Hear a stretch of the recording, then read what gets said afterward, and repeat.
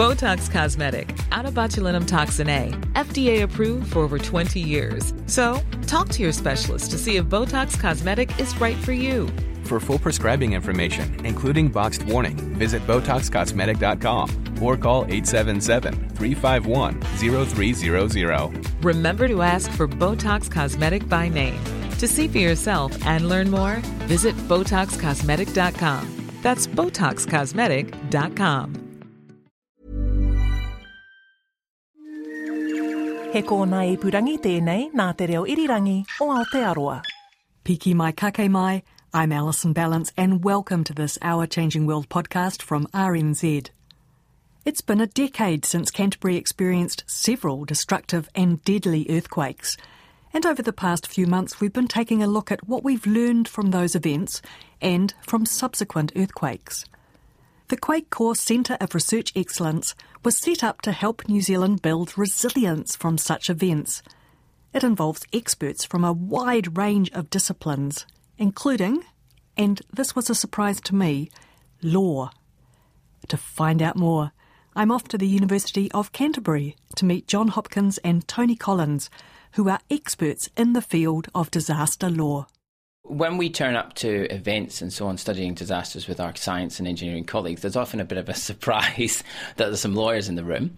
And the reason for that is I think people misunderstand two things. They misunderstand the nature of law as a concept, and they misunderstand the nature of disasters. So in terms of the nature of law, we tend to think of law as judges and courtrooms, maybe parliament and all that sort of stuff.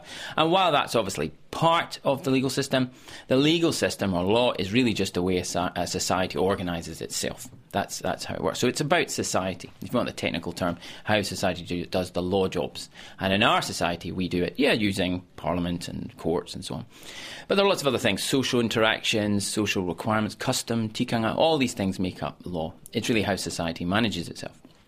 Now, disasters are also misunderstood, I think, because people, when they think about a disaster, they think about an earthquake or a volcano or a tsunami or even a health event.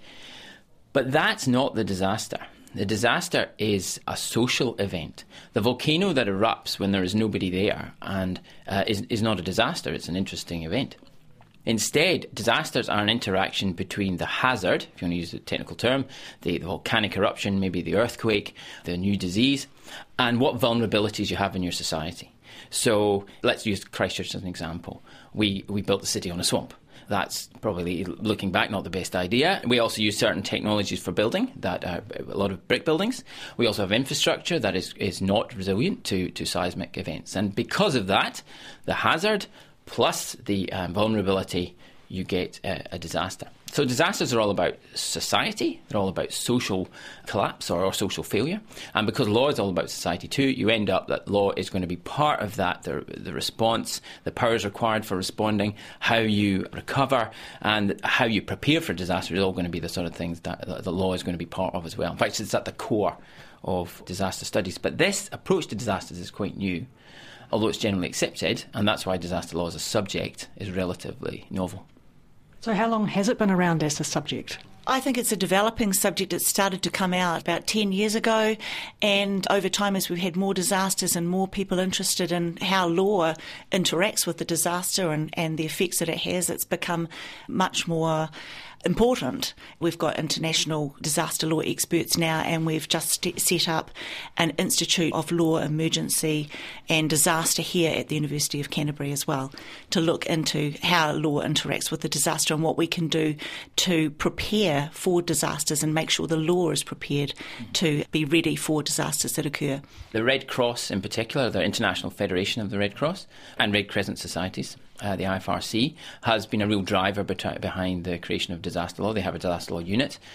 They have the disaster law response guidelines, which they've tried to get countries to sign up to. That's very much focused on response law.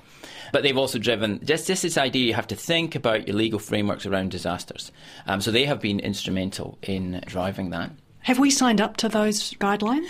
Yes, so the IDRL guidelines, yes. In fact, every country in the world has signed up to them because they accepted them. They're soft law, so which means that it's not a formal treaty requirement. They were adopted about the Red Cross's conference around in the mid-2010s, I think. But they're very much focused on response.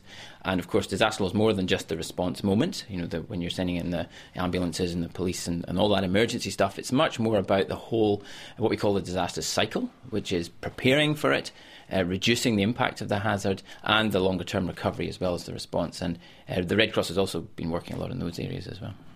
So what kind of things should we be doing as a country in terms of legal preparedness then?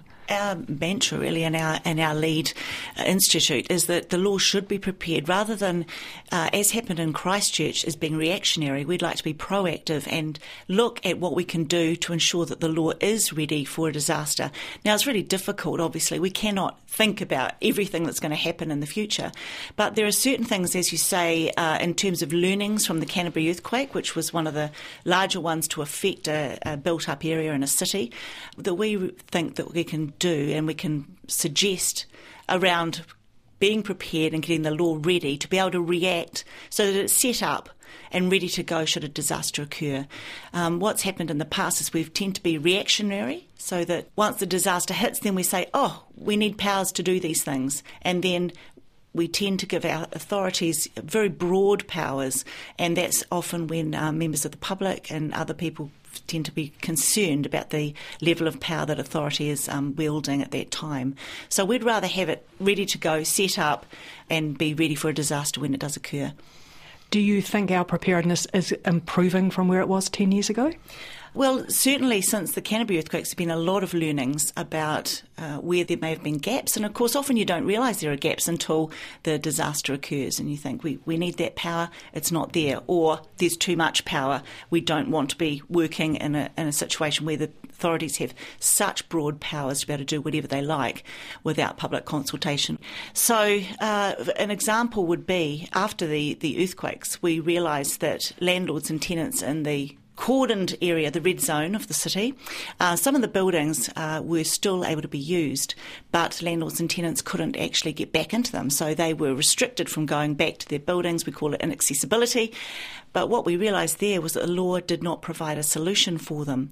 Their leases, which is their contract, did not provide what should happen should their buildings be inaccessible.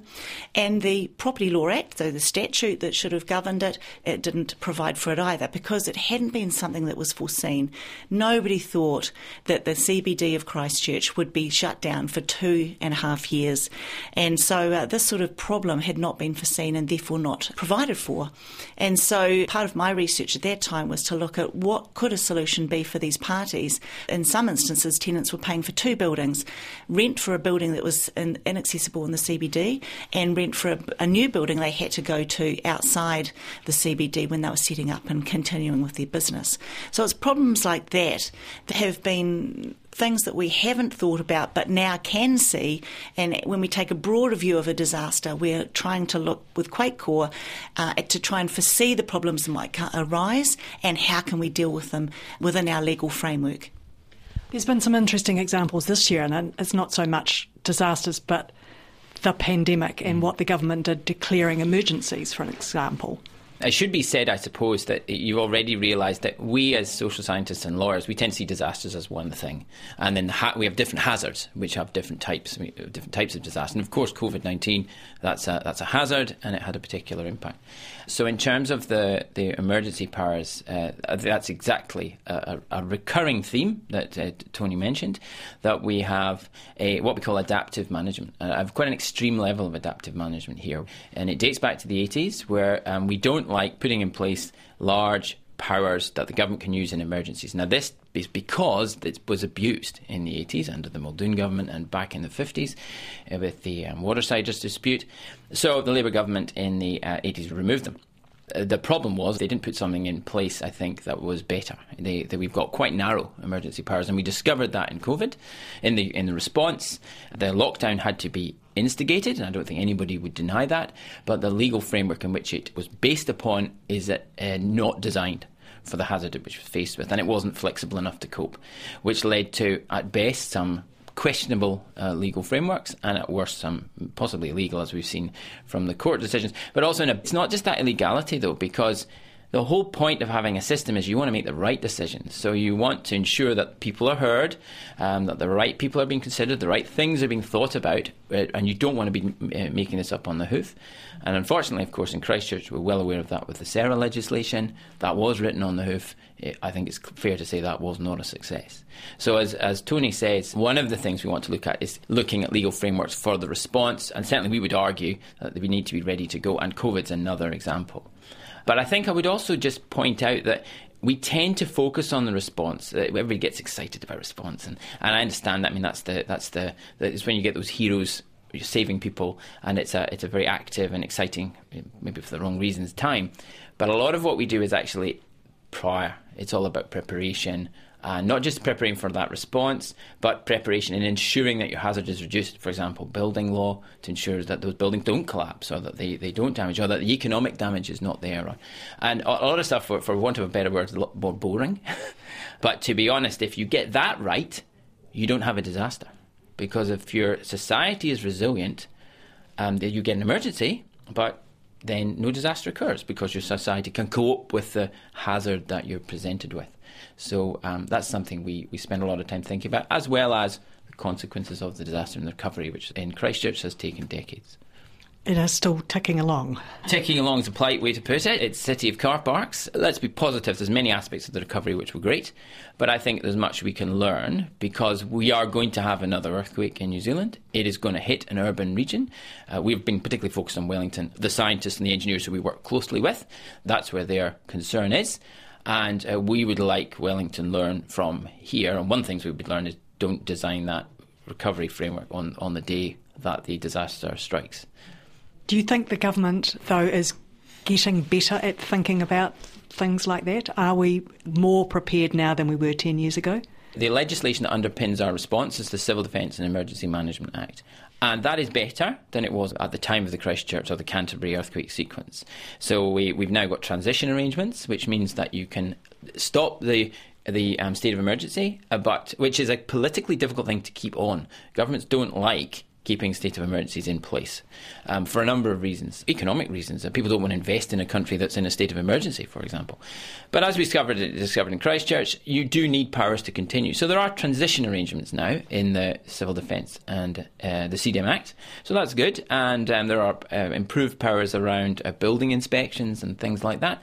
But I would say we're still, for my mind, a long way from having a robust disaster law framework that we can utilise come that event. And we saw it in COVID, because again we had to start rushing legislation. We made some mistakes, and I'll be quite frank, and I've said this elsewhere, I think we got quite lucky around COVID. People did what they were told largely. We were blessed with some pretty good leadership. Sometimes you don't have that individual in that position, and you're going to need to have a good legal framework to back it up. And had it been tested, my worry would be that things could have been very different. And we've seen overseas where the failure to trust the authorities has led to some breaches and basically collapse of the restrictions that were put in place. People just don't accept it. And to answer the question, I suppose we've got better, but I would suggest we've got quite a long way to go. And governments in New Zealand have a lot of power, and they like the fact that come the event, they can create frameworks that will fit the event. And that is the mantra. There's an acceptance of that we're going to do that. Now, going back to the Red Cross comment, the Red Cross has regularly said you don't want to do that. You want to have legal frameworks in place so you know how they work. The last thing you want to do is make something up. And also, for the individuals on the ground, they've got enough to deal with without a new legal framework to cope with. So keeping things as normal as possible, or keeping things, or having a resilient structure in place already, I think is something we want to do. And I'm not sure that the powers that be quite accept that yet. Legal certainty makes for a more resilient community and a more resilient country. So our point is that we feel that if the law is actually ready to go, people know what their rights are, how they can work with it, rather than, as John said, picking up a new legal framework at a time of disaster where there's so many other things going on. The other point I'd like to make is just talking about learnings from disasters. We've got to remember that, particularly with thinking about the Canterbury earthquakes, it's a real challenge for people to actually think that a disaster is going to occur. Generally, what's happened in New Zealand is that there's been a generational gap. So the challenge to get people to think we must get prepared for a disaster is quite a hard one to deal with. You have a look now and think about even Auckland and Canterbury. Are we prepared for a disaster with our emergency kits? We probably were straight after the earthquake, and then everyone gets a bit used to it and thinks, oh, it's not going to happen to us again. So I think also education and having the right law in place and all of those things brought together. It's not just a single answer. I think it's quite a complex answer to the issue of being prepared for a disaster. The Whakaari White Island situation comes to mind. Absolutely. We know that volcano erupts periodically. In fact, during my lifetime, I can remember a number of times that was always the island that erupted. But we do think it's not going to happen to us. The Whakaari example is interesting. We're actually doing work around volcanoes in Auckland. The risk there is high, and Taranaki. But the interesting with the Whakaari one, I think, is that it shows in many ways a failure of the system. The fact you need to lay charges against a number of individuals relating to it shows that they didn't, at least in the eyes of WorkSafe, prepare correctly for the risk. Because the aim of the legislation and the legislative framework and WorkSafe's job is not to, of course, punish people after the effect, it's to stop it occurring. So immediately, I think we should be thinking much more broadly about not just about the volcanic issue, and we've talked about this in earthquakes as well, that our health and safety legislation in New Zealand, which is not just, of course, limited to disasters, is quite weak. In many other Western systems, you have private negligence claims that can be taken against individuals for personal injury, which can often be very high. And that focuses the mind to make sure that you don't harm people. We don't have that because of ACC now. I think ACC is a great thing, but it does mean you rely very heavily on the state to intervene and keep people safe. And again, that's something that I think in earthquakes we've been looking at about that in terms of risk around buildings, something that people don't understand. And I think the prima facie, or my first view from looking at what's happened around Whakaari is that, again, there is evidence that we need to be much more concerned about the structures in place to ensure that risk is reduced. What have you got underway at the moment in terms of research? We've got a number of projects on the go looking at various aspects of disasters in both New Zealand and internationally, particularly in relation to Wellington and learning from the Christchurch quake. We've had a 3-year project looking at Wellington and the urban resilience of Wellington, studying the effectiveness of the current legal regime around buildings. And the aim for that is to first look at the legal framework and see, will it deliver a resilient Wellington, particularly the earthquake-prone building framework you might have heard about. And it's clear that there are a number of gaps in that framework. It's very much a legal definition, the concept of earthquake-prone. And we think that's a little bit of a problem because your average person, they see a building as earthquake-prone, they will think, that's a dangerous building. And the one next door, which is not earthquake-prone, they will think that is not a dangerous building in a seismic event. It's fair to say that that's not true, necessarily. It's a legal definition. And buildings can avoid the definition due to their age or where they're built or how they're built and various other things, but may still have risks or, on the other hand, may not actually be that risky. We've also looked at the impact of particular buildings in Wellington in a global sense to see, should we have an event like Kaikoura but much closer, what sort of impact we'll be looking at in the city. And I think the impact would be significant. As a result of that, we're also looking at other approaches to earthquake-prone buildings and whether we can learn from some overseas examples.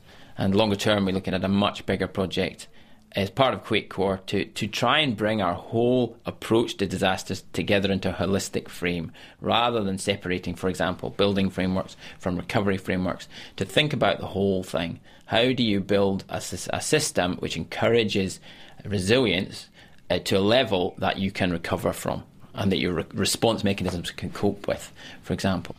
Yes, and a couple of projects I've been working on too. I've been working with resilient organisations, and we're looking at the interplay between the Health and Safety at Work Act, which came into force in 2015, so subsequent to the earthquakes, with the Building Act 2004, and the definitions and things of earthquake prone under that. So we're looking at, has this new act, which is dealing with health and safety at work, how has that impacted on those who are in charge of workplaces? And if the buildings are resilient to seismic seismic events or not, how does that impact, I should say, on those that are in charge of workplace health and safety? And what we've sort of come up with is that there are gaps there in that where there is a bit of uncertainty in the law, and what that leads to is perhaps buildings being closed when actually they are still compliant with the Building Act and may not necessarily need to be closed. On the other hand, it could be that there are buildings that are open where those who are in charge of the workplaces need to look closely at them to make sure that they are not going to be liable under that health and safety legislation in a seismic event. So it works both ways, and I think everybody's still trying to come to terms with how those two acts actually interplay. The other aspect I've been looking at is the law on cordons, and prior to the amendment, which only came in last year, to the Building Act, which enables responsible people to designate areas where buildings can be managed in emergencies. Prior to that coming in, there was a bit of a gap between the emergency powers to deal with the management of buildings and cordons around those, and just the general legislation, such as under Fire and Emergency New Zealand, which deals with specific incidents. So I'm now looking at how that has impacted on the law to do with cordons and cordoning, and of course cordoning will be important in Wellington when a large seismic event occurs there. Well, Christchurch learned that. Well, Christchurch learned that too, but the thing for Wellington is that we cannot shut that city down like we did for Christchurch, because it really only has 2 openings, and it has so much government business, head offices of various international companies, and we need to keep that city open in order for it to be resilient. And so looking at how we cordon the transport through the city, how we can keep it open is so important. The issue about Wellington as well is that unless you get those legal frameworks right, the risk is you actually lead to what they call in social sciences an unsurvivable city. Now, that doesn't mean that everybody in Wellington dies, but the city as it known today will cease to function because its raison d'etre will disappear. So, for example, businesses will move, maybe government will move, and there will be no reason for Wellington that we know today. So Wellington will be a very different place. And it's something that's happened in a number of cities around the world. And obviously we think Wellingtonians don't want that to occur, and part of that is the legal framework around it. And the other project I think that might be worth mentioning is one of the things that's come up with, it's been interesting in the Chinese concept of interesting, is that in the COVID world is the interaction between different hazards. And we've tended to think, I think all disaster scholars are a bit guilty of this, tended to think one hazard, earthquake. And we're doing a project with the Red Cross looking at a number of Pacific Island states who actually often have pretty advanced disaster law frameworks. I would say more advanced than New Zealand in many cases, but they are vulnerable. And one of the issues has been what happens when you get a health COVID response and an earthquake or another health response or something else. And it's quite interesting to see that the issue that I think we've seen here, but we've yet to grasp, is we get too many cooks possibly spoiling the broth. You've got too many chiefs and not enough Indians. There's a lack of single leadership point.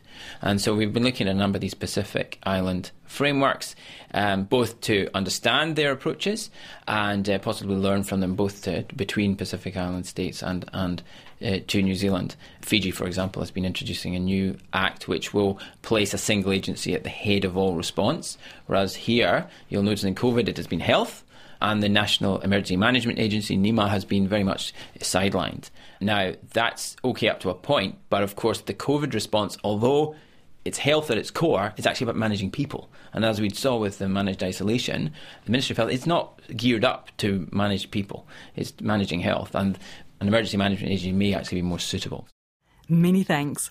John Hopkins and Toni Collins are experts in the field of disaster law at the University of Canterbury, and they are both members of Quake Corps. This story is part of a series looking at what we've learnt from major disasters, and you can find links to other episodes at rnz.co.nz/Our Changing World. I'm Alison Ballance, and this Our Changing World podcast from RNZ first aired on the 18th of February 2021. We have a webpage, rnz.co.nz/Our Changing World, where you can find every story we have ever made, going back to 2005. It's a treasure trove of fascinating, everyday, sometimes arcane, but always informative stories about New Zealand science and the environment. As well as the audio, you'll find photos and plenty of useful links. We send out a regular email newsletter with the show links, and you can subscribe to that on the webpage as well.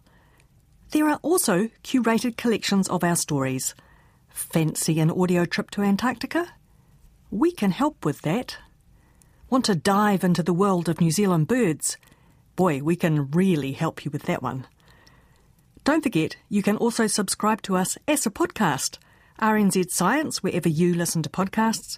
Also, check out the podcast tab at rnz.co.nz. Tons of stuff to find there. We are on Facebook and Twitter as RNZ Science. Many thanks for your company. Mā te wā. Botox Cosmetic, out of botulinum toxin A, FDA approved for over 20 years. So, talk to your specialist to see if Botox Cosmetic is right for you. For full prescribing information, including boxed warning, visit BotoxCosmetic.com or call 877-351-0300. Remember to ask for Botox Cosmetic by name. To see for yourself and learn more, visit BotoxCosmetic.com. That's BotoxCosmetic.com.